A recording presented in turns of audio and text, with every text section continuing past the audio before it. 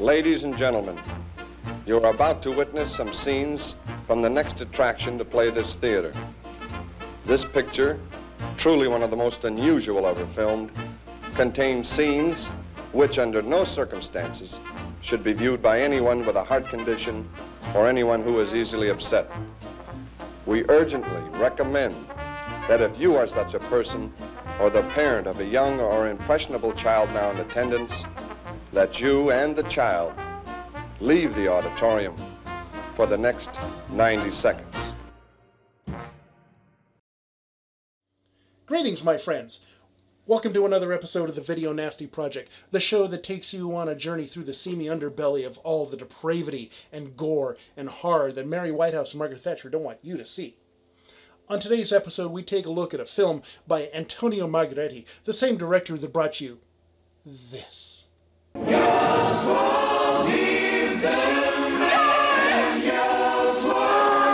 Yes, today we take a look at the first cannibal movie on the nasty list, Cannibal Apocalypse. Let's check out the trailer.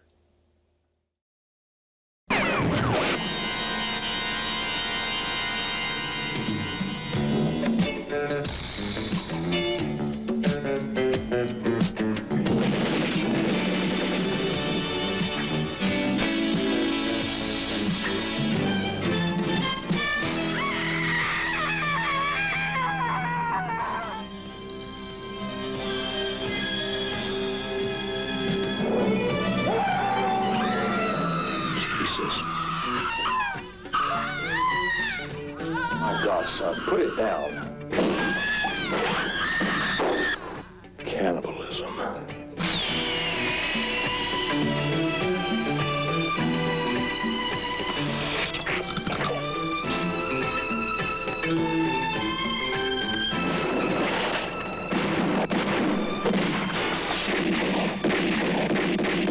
The Vietnam vet, barricaded in the flea market, taking pot shots at the cops outside. Okay, that's enough. Wait a minute. Please try to understand. Listen to me. While she was here, I had this urge to bite her. To bite her, you understand? Like Bukowski.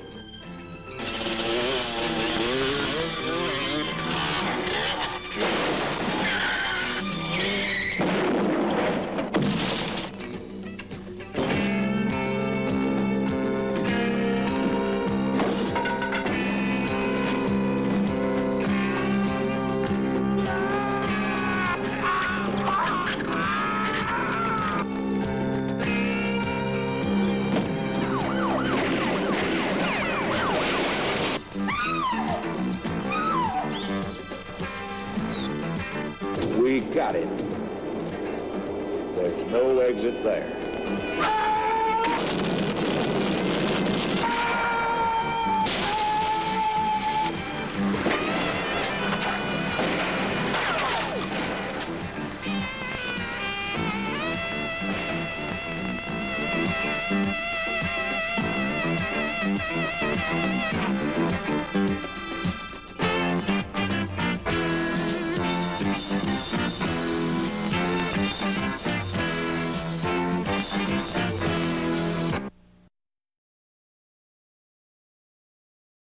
All right, so we just saw a Cannibal Apocalypse.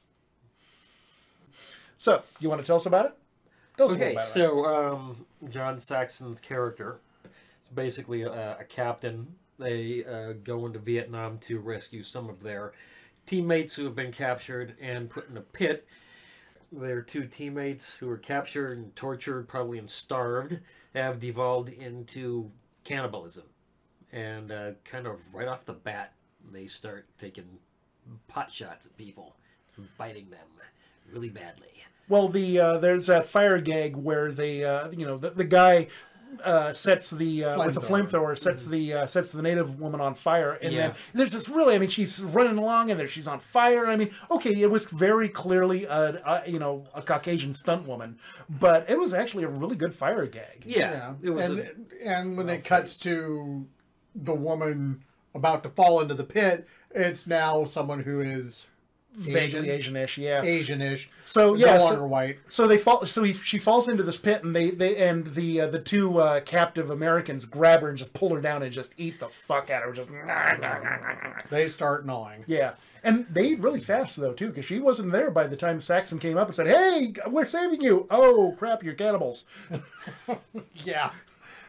At which point, Tommy, the black dude, says, "Oh, more on second course," and Saxon gets his arm bitten. Yeah, so Charlie, the other teammate who's been captured, has just been let out of psychiatric care after being there for several years. But he's having episodes, wants to talk to, his captain. yeah, he calls up his mate and says, like, "Hey, come out with coffee with me," because they kind of almost let him go, but not quite. He seems going to work release thing. I don't know. Yeah, and he's desperate. I mean, he's obviously hurting, and the captain won't see him, so he kind of goes stumbling about the downtown. The captain said, the captain says, "Oh yeah, sure, I'll come out. How about a beer?"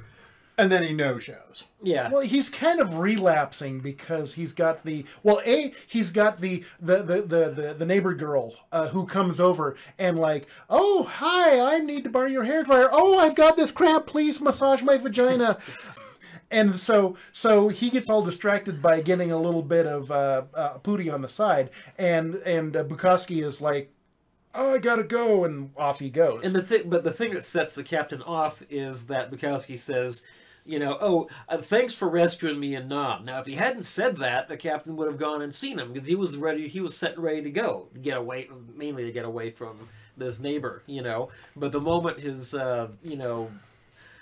Charlie said, "Thanks for saving me," that brought back everything that he just, tried to get. He basically relapses. He relapses after, his wife goes off to work at the TV station where she's a reporter.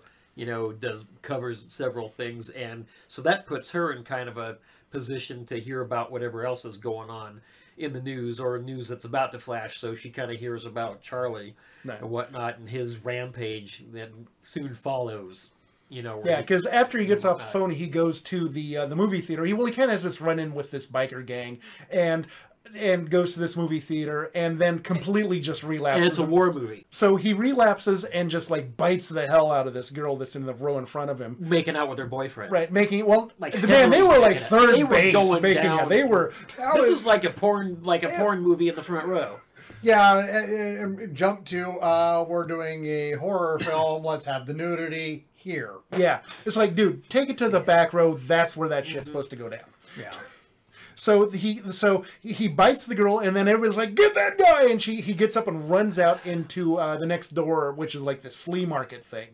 And like the biker gang that still kind of hang out in the front, they're like, "Get that guy!" And they all come rushing in, and it's actually a really well staged action bit. I mean, there's he's crashing through things, and the bikers running around. And there's gunshots, and it was really well done. And he shoots and kills a security guard. It's this really good, well staged bit. The thing that's awkward with this bit is somebody wasn't paying attention to the fact that you have a motorcycle tearing through the building, for smashing things. You hear things getting smashed, glass breaking, and the security guard is oblivious to all of this until Charlie gets a hold of the shotgun at the gun store and shoots the biker. It's Italy in the 70s. Nobody gave a fuck. Yeah.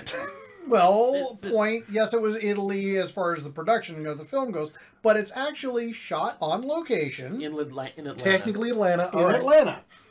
So then John Saxon shows up after hearing about this, and goes in to talk Bukowski down, and it's this really kind of tense scene, and he's like, "Dude, just chill. We'll go take care of this," and manages to dissolve the incident without violence, all the way up until Bukowski starts eating like the cops. Yeah. Now, this is what impressed me, because I thought he was going to get shot. I thought this was going to be a case of guy nuts out, then gets shot by the cops and killed. But no, he actually talked him down and managed to get him back to the psych ward. And strangely enough, if they had gunned him down right there, the movie would have been pretty much over. Yeah. Except for Saxon had bit the neighbor girl. So. So basically, at this point in the movie, it just turns into the cops playing cat and mouse with the, okay, we've got to go stamp out, this bit of infected, and so the rest of the movie is them running around trying to stop the apocalypse while the zombies-ish, the infected are running around. Yeah, infected flesh. Yeah. So I would say the movie is actually significantly less a cannibal movie and a lot more like David Cronenberg's like Rabid. Yeah, it's a lot like Rabid. I find it difficult to actually qualify the film as a horror film. No, it's more of an action movie that has horror elements. Or I want to say it's in the line with like some of the movies that came out in the early 2000s, that Michael Crichton movie, or was that the late 90s? Yeah. There were a lot of movies about viruses. It was like Virus or The Infected or something like that. Yeah. Outbreak. Outbreak. That's it. But this has a more limited scope to it in that it's extremely personal. It's bloodborne. It's a character-driven movie. Yeah. The gore is there because cannibalism, but it's not a plot device. Right. Yeah. And the thing is, the cannibalism was really kind of an afterthought. The movie started out life as Apocalypse and Domini, something. Basically, the Italian word for tomorrow. So they were doing it as a play on Apocalypse Now, except Apocalypse Tomorrow, which is how they got John Saxon into it. He got the script, and it was kind of a poorly translated script, and he didn't have the title that it wound up with. So he signed on, and then turned out to be like, oh, I'm in a cannibal movie. So he kind of really didn't want to be there. That said, he absolutely crushed this. I mean, he's a lot like Christopher Lee, where it's, even if the material is substandard, which the material isn't substandard, by the way, if he really elevates it to the next level. He was really good in this. Yeah, I gotta say, the acting, from one end of this thing to the other, even some of the minor roles, like the kids, the brother and sister who live next door. Oh, yeah, just creepy as hell. Oh, and they're so realistically drawn. I mean, it's not like they're, like their acting is stilted or anything. I mean, this kid's run down the stairs, jumps the last 4 or 5 to get to the door. It's just very kind of laid back, but there's something about him that's just a little off later on, but not right away. I mean, there's clearly that he's just a regular kid. I mean, when you've got, John here, playing with his RC plane. He has a biplane he's playing with, and he's teaching this kid how to do it. And they're just standing there, and it's just very normal. And it's just wow. I mean, they take their time to set this stuff up, so you get these people, and they don't rush it. That's what I liked about it. I got to go along with this and watch it develop in a reasonable manner. And I got to give props to Butowski. I mean, he just absolutely, if Saxon crushed it, this guy crushed it too. I mean, those creepy dead eyes as he's, at the mall confronting the bikers. I mean, just that kind of, that deer hunter sort of cock to his head. And I mean, just, he was well done. If you look at a number of the Italian horror films, talent is frequently below par. Yeah. This is an instance where it's above par. And while a majority of the cast are, in fact, Americans, it's like every fourth character is played by an Italian actor. And Charlie Bukowski is an Italian actor. And he is very good in the role. Yeah. And there are times when some of the acting seems a little... some of the voice acting seems like it comes from somebody who doesn't... The voice doesn't sound like it fits the way the character looks, in my mind. Like, the voice might be a little young sounding for an older person, or it might be a little too urgent. But for the scene where this person's not being as excitable as they might be. But that said, I do enjoy the soundtrack they overlaid, the music soundtrack. And some of the special effects soundtrack I really like. It's a little weird, though, because it's this funky disco beat thing. Yeah. It's a little weird to see John Saxon in the jungle gunning down Charlie, not Bukowski, but Charlie as in the Viet Cong, gunning, and there's this funky... Yeah, but that's what you'd expect from that period. I mean, they loved that stuff back in those days. I mean, they almost used nothing but in a lot of their action and horror movies. I mean, the music was serviceable as everywhere. You know, it had a good beat. You know, and you had groups like Goblin that had influenced a lot of musicians there. And there was some bits of music near the end that reminded me a lot of Dawn of the Dead in places, especially some of the area where they were dealing with the zombies in the mall. You know, when the bikers were going through there, and some of that music sounded exactly like that, like it would fit right in there. So after the mall, Charlie's talked down. He's taken back to the insane asylum where we're introduced to his cellmate from Vietnam, Right.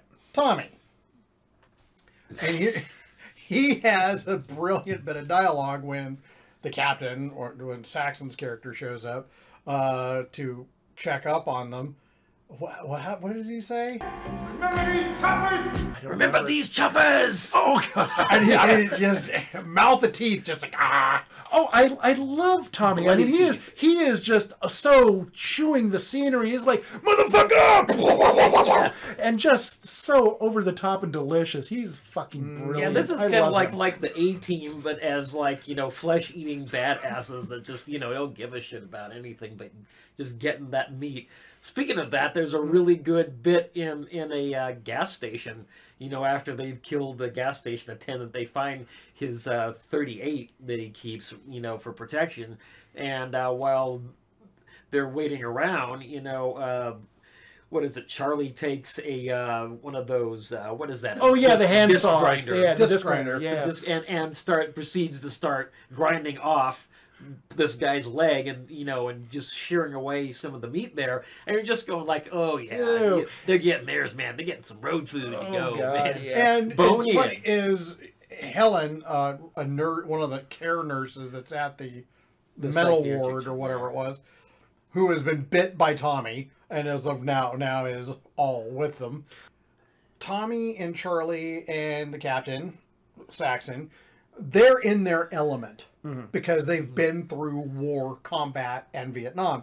Her element is more modern, clinical. She's been in a hospital. It's sterile. It's clean. And now she's in a sewer. Right. And that, like, ooh, I mean, that's where her mind went. Even though she's like, I'm looking for my next meal with you guys. Let's find it. And it's too much for her. Yeah, and she's still her. I mean, let's be clear about this. Just because they're flesh eaters doesn't mean they're like, you know, The Walking Dead, where you're no longer who you used to be. These people are still clearly them. They still have a moral standard to some They just have a degree. compulsion to eat Yeah, flesh. to eat like Martin, who was driven to drink blood, but wasn't a typical vampire, Yeah. and he didn't even consider himself one. He knew he was crazy. You know, these people haven't shifted into another mode. They just are now compelled to eat flesh. And that's the interesting thing, that the way the movie opens with them going into the jungle, and they're doing basically a rescue mission. So they're the good guys.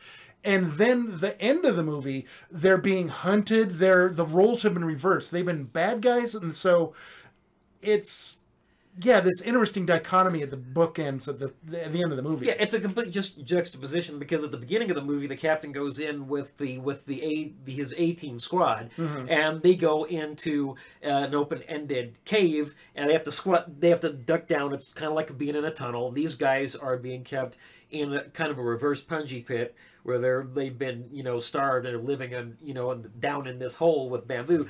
And so the captain's crouching, he's chasing Viet Cong and firing on him, and then there's a guy with a flamethrower, and there's machine gun fire and all that stuff. Then you completely reverse it. Once again, they're in tunnels, but this time, of course, they're being chased by gangs with flamethrowers. With flamethrowers and guns. And so it's going from one crouching extreme to the next.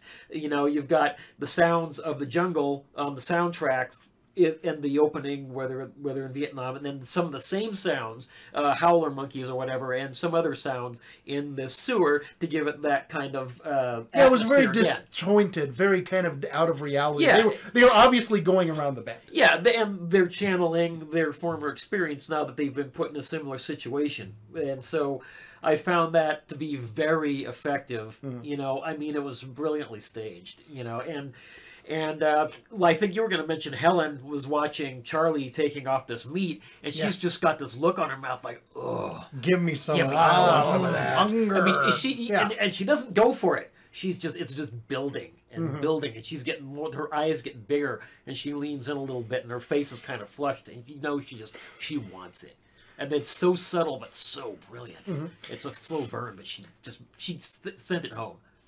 If there's you think that the message of the movie is how war changes you, how war is hell. And you can take that away from the movie, but I think actually the message the movie is saying is more that it's about repression. So Saxon, he is trying desperately to forget his time in the shit.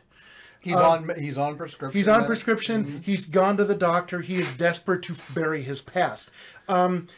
His wife is having an illicit affair, kinda, sorta. Well, it's alluded to, but it's not confirmed. Right. So, but the doctor, the one that he's having an affair with, the doctor desperately wants his wife. Well, he pointedly says, "You should have married me." Yeah.